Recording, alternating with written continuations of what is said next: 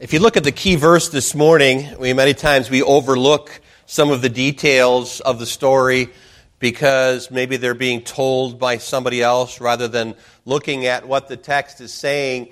But something interesting in this particular verse, if you follow along and look at your Bibles, if you would, at Luke chapter 2, and she brought forth her firstborn son and wrapped him in swaddling clothes and laid him in a manger, because there was no room for them in the inn.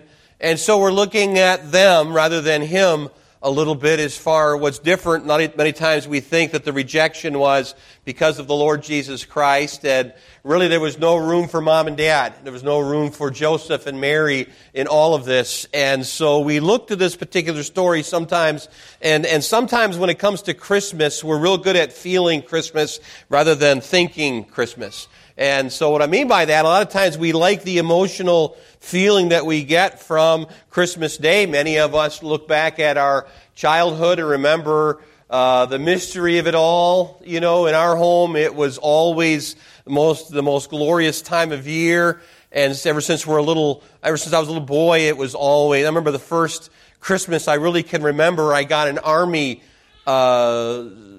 like a suit that you'd put on and zip up in the front, and it had U.S. Army on it, and I got a tank. I got to sit on the tank. It had wheels. I think the Lord knew that I was going to be a tanker in the Marine Corps. I don't know why it said Army on it, but anyway, we really enjoyed those years. I remember coming home from Christmas activities at other families' homes, and maybe it was Christmas Eve. I can't remember, but I remember my mom saying that the elves came in and put pajamas under my pillow, and so I'd come running into the bedroom and looking, and there was new pajamas there, and that's back when you used to wear pajamas, and so we would throw them on, and it was so fresh and so new, and everything seemed to be so fine, and the story was always that Jesus Christ had come, and that's why we're celebrating it. I think last week's little poem I gave that, how would you like to go to a birthday party and everybody else get gifts and you don't get any, and how would you feel concerning that? And so when it comes to Christmas, perhaps feeling gets in the way sometimes, and we do believe in the plenary verbal inspiration of the Word of God. And so when we're looking at the story and reading about this, I thought it was nice that Alex was able to read all of the verses because we see it in its context. Luke really wrote here concerning Christ, I believe, in a most certain way, and not just to trust the wisdom of selection, what he chose to write down, but also that the Lord was with him at that time, and God directed him. And anytime someone has written about someone else, it seems only most intriguing that the most intriguing things are recorded. But the details are absolutely essential. And to fully understand and appreciate the motive and the temper of our Lord Jesus Christ, we have to realize that he had a very humble beginning as a child. And maybe we have had that. You look back at your Christmas time, some of you older folks, and remember that some of you only got one orange in your stocking, and that was really something at that time. Wow, we got an orange, or we got an apple, or unheard of to have it overflowing and all kinds of stuff coming out of the stocking like we have today. But I think in the beginning of this, and understand a little bit more of the Lord Jesus Christ, is to learn of him. And the Bible tells us that we ought to learn of him. And even Paul wrote, you have not so learned Christ, and learning who he was and how he had a humble beginning. 11:29 of Matthew says, take my yoke upon you and learn of me, for I am meek and lowly in heart, and you shall find rest unto your souls. And so it was only man's recording of this account when we could say that his observation may be flawed if it was just his account. However, since that which is perfect has come, then we can trust the recorded word with confidence. And of course, Luke gives us that certainty of these things are in order as we read the account of Luke. Every detail of your life is significant in making you at what you are. And every single detail of Christ in his upbringing made him who he was. Of course, he was the King of Kings and the Lord of Lords, but he was fully human also at the same time. And so even the slightest event in your life had a part in making you who you are. Even the bad things have made you who you are. It is the faintest touch of the brush that brings some of the most meaningful effects to any picture. And it's the single note, perhaps on a piano or on a violin, that makes the difference in a song. And a lot of times we look at our lives that way, that God has given us opportunities, but He has made you who you are. And God makes no mistakes. And God knows who you are and how you're feeling in this morning. God knows every detail of this Christmas story is important. And our focus this morning is only on part of one of the things in that, was that there was no room in the inn. And so I want to focus on that for a little bit. Every detail of this story, of course, is important. And so they recorded that there was no room for the Lord Jesus Christ and for the family, and for really Mary to have a baby, she had to have it in a barn, in a stable. And this is also typical of our day, is when it seems like everything seems to be crowding out the Lord Jesus Christ and removing Christ from everything. And I think it's interesting that some of the public schools don't want you to decorate your doors of your rooms. I remember hearing years ago that they couldn't put up any kind of manger scenes in the school, directing away from that because it could be controversial or damage the kids. Oh, take away Christ out of the school because the kids might get damaged. Look what it's done, taking Christ out of the school, taking prayer out of the school. Oh my, we have such educated people today, don't we? We have such intellectual folks that are taking care of our children today that actually we can look to. But society itself would like to push Jesus out completely from the Christmas time, and they would like us to put Xmas rather than Christmas, and they would like to remove completely. I remember years ago reading this in U.S. Today, they published a story. The story was by Lillian Reed, and she said a religious holiday display at the center of a dispute between two Gettysburg, Pennsylvania area residents and their neighborhood homeowners association. And the homeowners association had a problem with what they had put out for a display. His name was Mark Wivel. He put up a Christmas decoration on December 16th, which includes a display in which the mulch bed...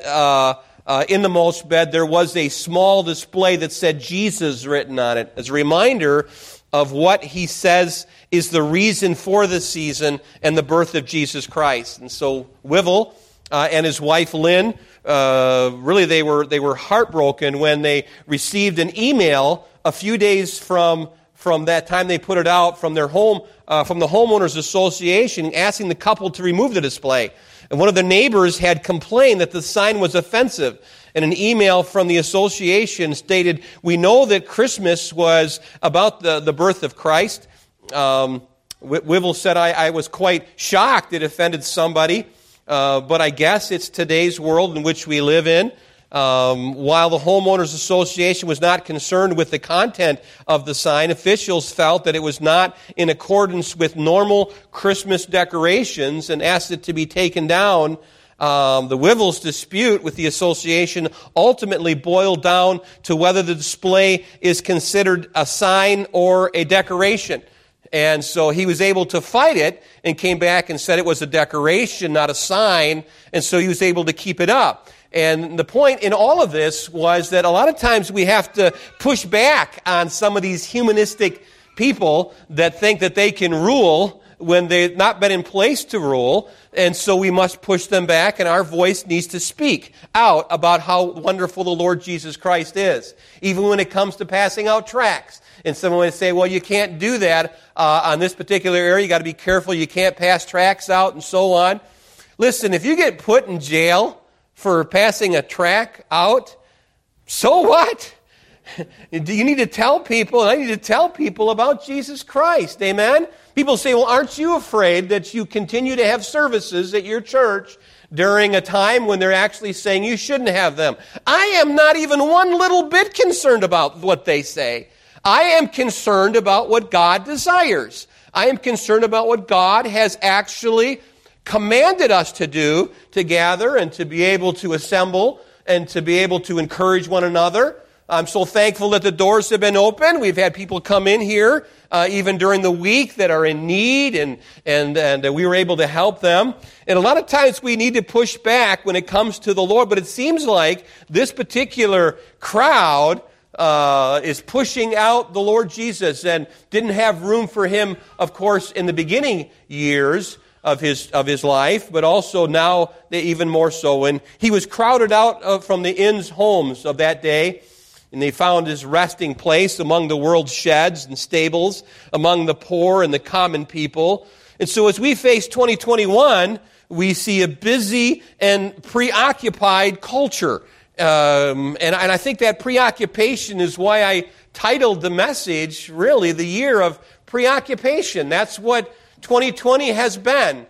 It's been a year that we've been thinking about all kinds of other things. We've been directed by the news to focus on things. They want us to be listening to them. And it's amazing to me how the news now is more indoctrination than it is really information that's coming out from what's happening around the world. And they are actually creating a mess for people. We see an unbelieving world that makes room for education, entertainment, and hobbies. And it says that they have no room for Christ. It's just not that men have rejected him, but have accepted so many other things that there seems to be no room for Jesus. And no room to focus on him. It seems like that's the kind of culture we live in. That's the kind of world that's out there today. And we see that here in the beginning story of the Lord Jesus Christ in Luke chapter 2. And if you turn in your Bibles, you can see in verse number 1 that it came to pass in those days that there went out a decree. That's a law from Caesar Augustus. And the word Augustus, he added that. It means honorable. And this is the kind of person he was. He felt like he could make these laws and make these rules because he had a desire to have this Roman dominion. And we see that really Judea was subject to Roman law at this particular time, and so there was that desire to get them all to come home so that they could actually find out who their names were, list of citizens, their employment, their wages they made, and how much property they owned, and their items that they had. And all of that was part of the census if you were to do a historical writing on what took place back when Jesus came from Nazareth into Bethlehem, where they had the baby, of course, in a manger. We would see that there was a desire for Roman dominion the first time, and I said in my article in the State Journal that this really is an interesting time because the Lord Jesus Christ seems to be speaking to us as individuals by allowing us to have the stay-home policies that they're presenting, that we ought to stay home through all of this, and we ought to live in fear, and then we ought to do this and do that, and all these guidelines are coming down from the government, that it seems like there is a desire for a dominion, if you would, or an overriding of the kingdom of God. But let me tell you something, no matter how satanic this dominion and this earth gets, it can never overcome the dominion of Jesus Christ and the kingdom of Christ. Nothing can overcome his kingdom. He will be forever and ever, and every person that's trusted Christ as their Savior is part of that wonderful understanding and that kingdom of the Lord Jesus Christ. And in the beginning years, there was a slaughter to kill the babies, and it's still happening today. And understand, boy, we live in a culture now that it's relevant to Luke chapter 2. And we see that Jesus came the first time, and they had probably the first stay-at-home policy, is what I wrote in the article here, and how that they were to go home. And how can we get them home? Tell them that there's going to be a census. And, of course, we have that today, desire for dominion. I think there's even a computer program called Dominion that seems to be giving people trouble. And because it's all part of this desire, this satanic movement, the dark side of things. And by the way, don't be sucked into it. Keep your eyes on the Lord Jesus Christ. That's the reason for this message this morning, is for us to go and say, we've got room for him. There is a desire for us to be able to look to him and make room in our hearts for him, because we know that the kingdom of heaven is in the heart of man. And really it's saying that you're going to open up the door to him. I think about how that many times we have all kinds of issues that we go through. to say that we have too much time for everything else, or time for everything else, but not time for the Lord. That was on the mind of a songwriter. His name was Daniel Webster Whittle. They called him Daniel Webster. And of course, he was born November 22nd, 1840. He was born in Massachusetts. But he died March 4th, 1901. And I think it's interesting as he lived a very short life compared to most today. 61 years is not very long. I'm 59. I'll be 60 in June. And if I had just a few more years to live, what would I do? How would I think? Maybe a little more differently. But Whittle was named after the American politician Daniel Webster. And Whittle reached the rank of major in the American Civil War. And for the rest of his life, he was known as Major Whittle. During the war, Whittle lost his right arm, and he ended up in a prisoner war camp, recovering from his wounds in the hospital. He looked for something to read, and so he found the little New Testament, and he took it to his area there and began to read it. Though its words resonated with him, he was still not ready to accept Christ, and shortly after he picked it up and was reading it, a hospital orderly woke him up and said a dying prisoner wanted someone to pray with him. But Whittle demurred, or he was objected, if you would. But the orderly said, but I thought I saw you reading New Testament. I thought you were a Christian. And after really a little bit of a confrontation, Whittle said he would. And I have seen you reading your Bible. And Whittle then agreed to go, and he recorded what took place at that dying youth's bedside. And I can't even imagine having a civil war. I can't even imagine what it was like to fight against your cousins or maybe even your family. And he lost his right arm, and this major laying there in the bunk was asked to go and be with a young man that's dying. So he writes this in his account. I dropped on my knees and held the boy's hand in mine. And in a few broken words, I confessed my sins, and I asked Christ to forgive me first. And then I believed right there that he did, that he forgave me. I felt it. I then prayed earnestly for the boy. He became quiet, and he pressed my hand as I prayed and pleaded God's promises upon his life. And when I arose from my knees, he was dead. A look of peace came over his troubled face, and I cannot but believe that God used me to bring him to the Savior that particular night. I led him to trust Christ and his precious blood to find pardon. And he wrote, Major Whittle wrote, I hope I see him in heaven someday. What a glorious reunion that will be. In the final moments, in the final breaths, to be able to cry out to God. And after war, Whittle became the treasurer of Elgin's Watch Company in Chicago, Illinois. Missing an arm, he was still able to direct. In less than 10 years, though, he entered into the evangelism field 10 years after he worked for the Watch Company. And during this period, he worked with musicians like Philip Bliss and James McCranahan. And his daughter, Mae Moody, also wrote music for some of his lyrics, at least, and of his decision to devote his life to the gospel. Whittle said that while at work, he went into a vault, and in the dead of silence, and in the quietness of places, I got on my knees, and I gave my life completely to my Heavenly Father to use it as He would. I'll do anything. I can't do much. And so he began to write songs. He wrote A Banner of the Cross. He wrote many, many, many songs, and I could list so many of them. The Crowning Day, he wrote that. I know who I have believed. I will pass over you. He wrote Moment by Moment. He wrote There Shall Be Showers of Blessings. What an incredible man that God used to write all of these. But he wrote another song, and he wrote, Have You Any Room for Jesus?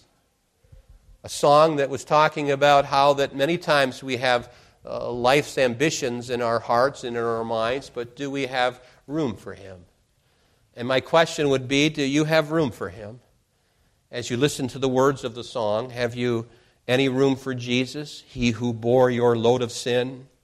And as he knocks and asks admission, sinner, will you let him in? Room for pleasure, room for business, but for Christ the crucified, not a place that he can enter in the heart for which he died. Room for Jesus, King of glory. Hasten now, his word obey. Swing the heart's door widely open and trust him. Bid him enter while you may. What a beautiful song, what beautiful words were written by somebody who went through what he went through. And a lot of times we think that your life is so insignificant that God can't use you. Let me tell you something, dear friend. God is in the business of using that which is insignificant. He is interested in using you and helping you do things for him. You say, but I'm just one person. I can't do much. Just like Gideon, you say, I am the least of my father's house. I can't do anything. But God desires to use you. Young man, you think you're insignificant? Good. That qualifies you for great things that God desires to do. We just read the George Mueller story in the men's Sunday school class, and what a wonderful, wonderful story of a man who did great things. But you know what he saw? He saw the church of, he's a pastor in the Church of England. He said, you know what, it seems like everybody's sad. It seems like nobody wants to do anything. It seems like the faith is so small nowadays. And he thought, man, if God would just give me the ability to do something great. He saw the discouragement among the people in England in his day, and I see it today. I see it where people are thinking only like the government wants them to think, and they have no room for Jesus. It's important that we take the time of understanding during this quote-unquote pandemic and during this crisis in the White House and during what's going on in our world system that we would put that all aside and make time for Jesus. Make time in our minds. It's interesting how we're made up with the intellect and the emotion and the will. And many times these are dealt with. I think sometimes if I was to tell you a story right now, you would understand it. Your intellect would be sucked into the story. And I could tell you about how wonderful, how it was, and then I begin to move you into an understanding of a personal part of that story and how maybe you would sense the emotions and your eyes would swell up in tears. I watched a movie last night called The Chosen. It was about some Jewish people and how that it was during World War II and how that God used a certain editor to be able to help with the Jewish state, and that's what the desire was for the Jews to have Israel then established, and so that they could have a place to go, and their desire, of course, was never again, and that they would actually be in those places where that they were killed and put in those gas chambers, and 6 million Jews were killed, and this whole desire by Jewish people. What a beautiful story! But as I'm looking at it, the intellect is motivated. There's just something about stories that just, you get into them, and then pretty soon I'm like getting the Kleenex. And I'm wiping my eyes. I'm thinking, my emotions are moved by this. And I got up and put wood on the fire last night, and on the way I'm talking to God, and I'm saying, maybe you could use somebody today that would hear my voice this morning, would say, by God's grace, I'm going to do something great for God. You think you're insignificant, God can use you. And all of those difficulties that you've been through and all the heartaches and all the afflictions and all of that, God is preparing you for something great if you just step out and do something for God. Trust Him. Get into His Word and beg Him, Lord, reveal yourself to me. Go for a run and halfway through the run say, I'm not even going to run home until you show yourself to me, oh God. He will come to you. You just go halfway, He'll meet you there. He'll come to you running. He'll come to you and kiss your neck over and over and over again. Because He's your God. And He has a desire for you to live for Him. And many times we have this preoccupation because of our culture to keep us from these things. But it was intellectually moved last night, and I was moved by my emotion, but I'm most interested in my will, that I would constantly lay it at the feet of Jesus and say, it's not my will, but thine, O Lord. I can't keep going the way I need to go. I want to go your way. I want to do your desire. I want you to make me into what you want me to be, and here's my will. Isn't that what Jesus said when he said, not my will, but thine, O Lord? You see, it's more than just the intellect. It's more than just the emotion. Because your intellect and your emotion can't save you. It is your will that's preoccupied. It's your will that God is after. I think a lot of times we think of Jesus knocking at the door of our mind, and the intellectual person says, I have no room in my thinking for Jesus. I have science up here. And I'm following the science. Room for Jesus? I have none. Maybe they say, well, I'm a moral person. Why do I need Jesus? I'm keeping the 10 Commandments the best I can. Maybe they say, well, it's physics. All of the things that are moving forward is because of that. Maybe it's all history. Maybe it's even art that you have in your intellect, and you're flooded with it. You're feeding it constantly. It's all fed and lodged there in your mind, and the Messiah is outside, knocking at your intellect, but you won't let him in. Because all you have on your mind is you. I think about how that many times we have him knocking at the door of our emotion.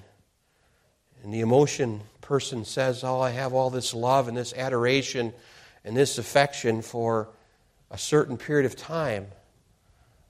I'm not going to let God in to my emotions. Oh, he's calling you, dear friend. And he's been knocking at your door for years and years and years. Would you let him in? Say, here's my emotions. Here's my love. Here's my all in all. I think about how that it comes to the will. Jesus is knocking at the door of your will. He wants to perform his work in that stubborn person who will not yield. A strong-willed person finds submission to be weakness and resists the very thought of entertaining anyone else's will. And so the inn is full, and there's simply no room for him. For the Christian, the Bible says, set your affections on things above, not on things of the earth. Colossians chapter 3, verse number 2. It says in 1 John chapter 2, verse number 15, love not the world, neither the things that are in the world, but if any man love the world, the love of the Father is not in him. In Luke chapter 10, verse number 27, and he answered and said, thou shalt love the Lord thy God with all thy heart, with all thy soul, with all thy strength, with all thy mind, and thy neighbor as thyself. But in our culture, we have become so self-absorbed and self-sufficient. We simply think we have no need for him. Our self-interests have become so strong that we think we think about what Jesus can do for us rather than we can do for him. And what can I get out of this Jesus? Should I make room for him? And at Christmas, the truth surfaces again. You simply can't live without him. We must submit to him. Let every soul be subject unto the higher powers, for there is no power but of God. And the powers that be are ordained of God. So look at them as they fill the inn that day. Soldiers, look at them. People anxious, merchants, simple Jewish farmers coming back to where they were from. They're overflowing outside in front. Maybe some of them were circled around a fire. The laughter and the voices. And in the manger behind the inn, there's a small baby cry. It would be the Messiah, their Savior, the Savior of the world. Interesting. that God made your heart to know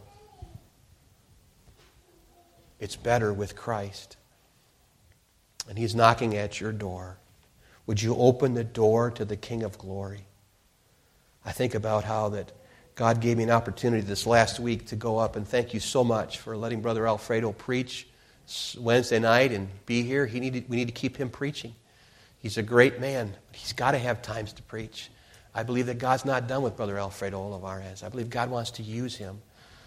And He's using Brother Mario, and I believe God wants to use him. But I had a chance to get away. For the first time, I left to go see my son, my grandson, who was in a program. And you ever see a program full of children, and then there's that one child that doesn't know the words to the song, or is more preoccupied? And that was my grandson. That's Graham. He was even going like this to the people. I don't know where he got that from. Why he would do that during a Christmas program, I don't know. But I got it all done, very humble setting, small church, First Baptist Church of Necedah. Afterwards, they were having birthday cake. They circled around a manger scene in a room. There must have been maybe 15 children there. And they were circled around and they sang happy birthday to Jesus. You know. And then they all left and they had it all over their faces and they were having a great time. But I walked up to that manger scene and it's just huge. It probably would cover this table. The wood stable was huge. It was big. And there was a lot of things on it besides the baby Jesus. But I noticed it was kind of old. And the guy came up to me, a real tall fellow from the church. He said, "My wife just painted that." I began to look at the detail and how that the purple was different than the lavender colors. And they were just beautiful. And he says, "Yeah." He says, "My wife did that." But she kept wiping the face of Jesus, or of Joseph, kept wiping it off. And I said, "What are you doing?" She would draw it again, and she would draw it again, and she would wipe it off and do it again. And she said, "I want the eyes to look directly on Jesus." She wanted Joseph's eyes to be looking directly on Jesus. I thought to myself, that's exactly what's missing in our culture today. We've been preoccupied with all kinds of things. Remember those things I talk about? How that God is interested in us to grow up balanced physically? He wants us to grow intellectually, physically, intellectually. He wants us to grow socially and of course, spiritually. And sometimes those get off balance. And I think that sometimes if we're not careful, we preoccupied. We got all this time for the physical. Man, we go online and we find what we should eat. We make sure that we don't have any sugar in it. It's got to taste bad in order to be good for us. You know. Honestly, we think all these things. We go to the gym, we work out, we run. We try to physically it's almost to the place where we are so preoccupied with the physical. Sometimes we get so preoccupied with the intellectual. We think, I got to get another degree. I got to keep going to school. I got to keep making money to pay for the school. We've got to do something virtually. We got to keep going. And we can get preoccupied with the physical and the intellectual. We can get preoccupied even with religious things. Do you think that the preoccupation of religion was in place when Jesus was born in a stable? You bet it was. Because they were preparing in their religious way so strongly that they were missing the Messiah. And I tell you, when I think about the Jewish people and reading in the book of Isaiah 53 where Jesus Christ is mentioned, they crucified Jesus Christ. Many of the Jews are still looking for the Messiah when he already came. He came and he died, but he said he'd come and up the kingdom. We know that's going to take place. But for us, we understand this. And sometimes religion, and sometimes good things can take us away and get us preoccupied. Then there's the social part of things. And socially, we can be so preoccupied with people and things to do that we forget about Jesus Christ. And that's my message to you. So why should we look upon him? Why should we look at Jesus Christ? And why should the eyes be focused directly on Him? The Bible tells us really clearly in Hebrews chapter 12, verse number 2, looking unto Jesus, the author and finisher of our faith, who for the joy that was set before Him endured the cross, despising the shame, and is set down at the right hand of the throne of God. There's a lot in that verse. The Bible says in Jude 1:21, keeping yourselves in the love of God, looking for the mercy of our Lord Jesus Christ unto eternal life. Looking to Jesus. Hebrews chapter 2, verse number 9, but we see Jesus, who was made a little lower than the angels for the suffering of death and crowned with glory and honor, that He, by the grace of God, should taste death. And so why? Why should we keep our eyes on Jesus? Number one, because He is the righteousness of God. Jesus Christ is the righteousness of God, and we are not. And so in order to be able to have the righteousness of God, we must by faith receive Christ. The Christ then that we know that came as a baby came for redemption's sake to redeem us. And He paid the sin penalty for us. He paid the price. And so Christmas is wonderful, but it reminds us of what Jesus Christ has come to do. And He is the righteousness of God. And the righteousness of God then is imputed unto us through Jesus Christ. That's why it's important for us to go further than just to know who He is. We receive Him. To those that received Him, to them gave He the power to become the sons of God. You know of Jesus, but have you opened the door? Do you have room for Him? Are you so preoccupied that you don't have room for the righteousness of God? He came to earth and walked among us. Why should we believe in Him? And why should we keep our eyes upon Him? Because He is the righteousness of God. Number two is because He is the reconciliation of man. Man cannot be reconciled to God without Christ, without Jesus Christ. He is the only way. And He told His disciples, as they were drawing close to the time of His departure, He tells them, I am the way, the truth, and the life, and no man comes to the Father but by me. That's why we look to Jesus. That's why it's important for that lady to make sure that those eyes are looking directly on Jesus Christ. And you and me ought to direct our children's eyes upon Jesus Christ. Because He is the righteousness of God. Because He is the reconciliation of man. But also because He is the reality of life. Jesus brings life to us. That's why we keep our eyes upon Him, being preoccupied. Oh, this world system, man, right now you could be preoccupied with all kinds of things. You could be preoccupied so strongly that you believe that we're going to go to war January 6th. We could. But if you get preoccupied on that, you know what happens? You get your eyes off of Jesus. So what if we do go to war January 6th? Wouldn't it be better to keep your eyes on Jesus today? We may have this trouble thinking that everybody's going to die with the second coronavirus. You know the second one coming? They didn't really do what they could do during the first one. So part of the problem was Donald Trump, you know. He's kind of in the way of the one world order, by the way, if you haven't figured that out yet. Donald Trump was kind of in the way, you know. But they're going to remove him quickly, maybe soon, I don't know. And when they do, it'll be easy for the next administration to usher it in. It won't be very long. For America to be like other countries, I've always told my sons, don't become like them or you never lead them. And if our country becomes like other countries, we'll never lead them anymore. All those beautiful pictures in the Pentagon that I saw of our help since the 1900s, way back even in the 1800s, us rushing to help all around the world. America has been so blessed, and we've been able to bless the world. Will it happen again?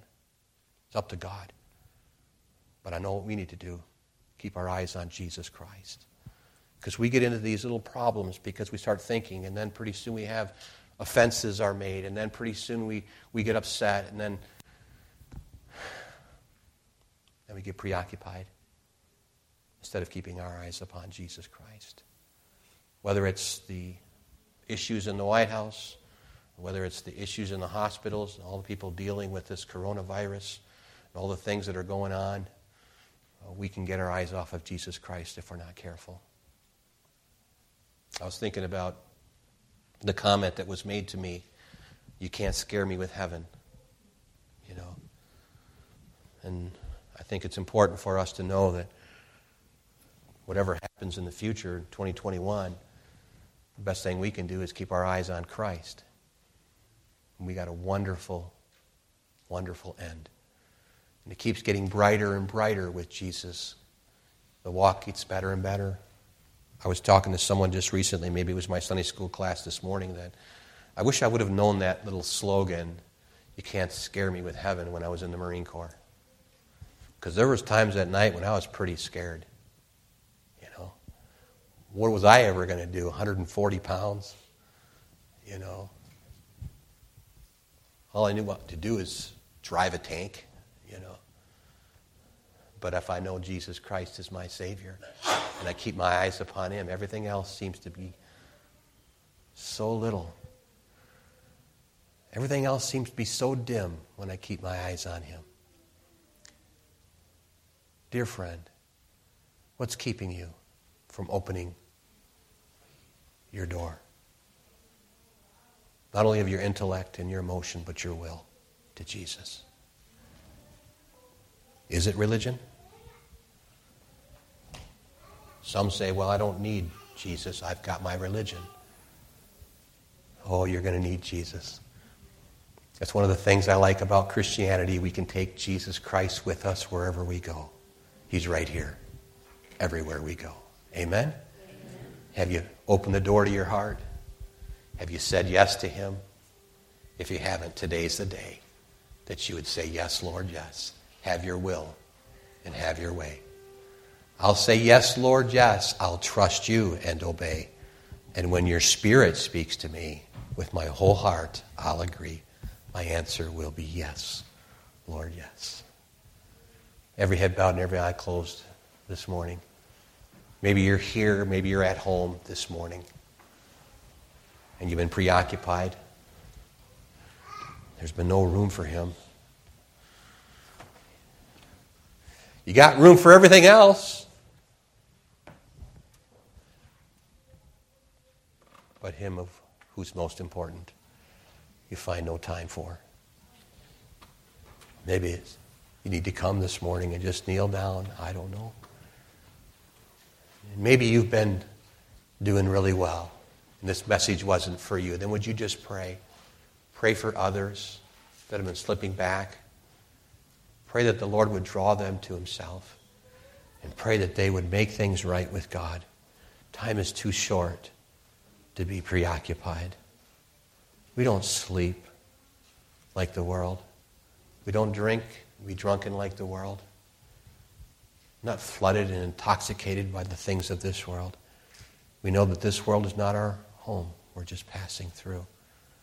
And maybe this morning you need to come.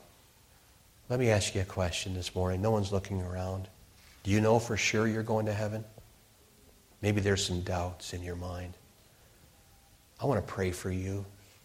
And maybe this morning you'd say, Pastor Howell, I don't know for sure if I'm saved. Would you pray for me? Is there anyone like that? Just lift up your hand, put it back down again. No one's looking around. Thank you. Is there anyone else would say, pray for me because I'm not sure.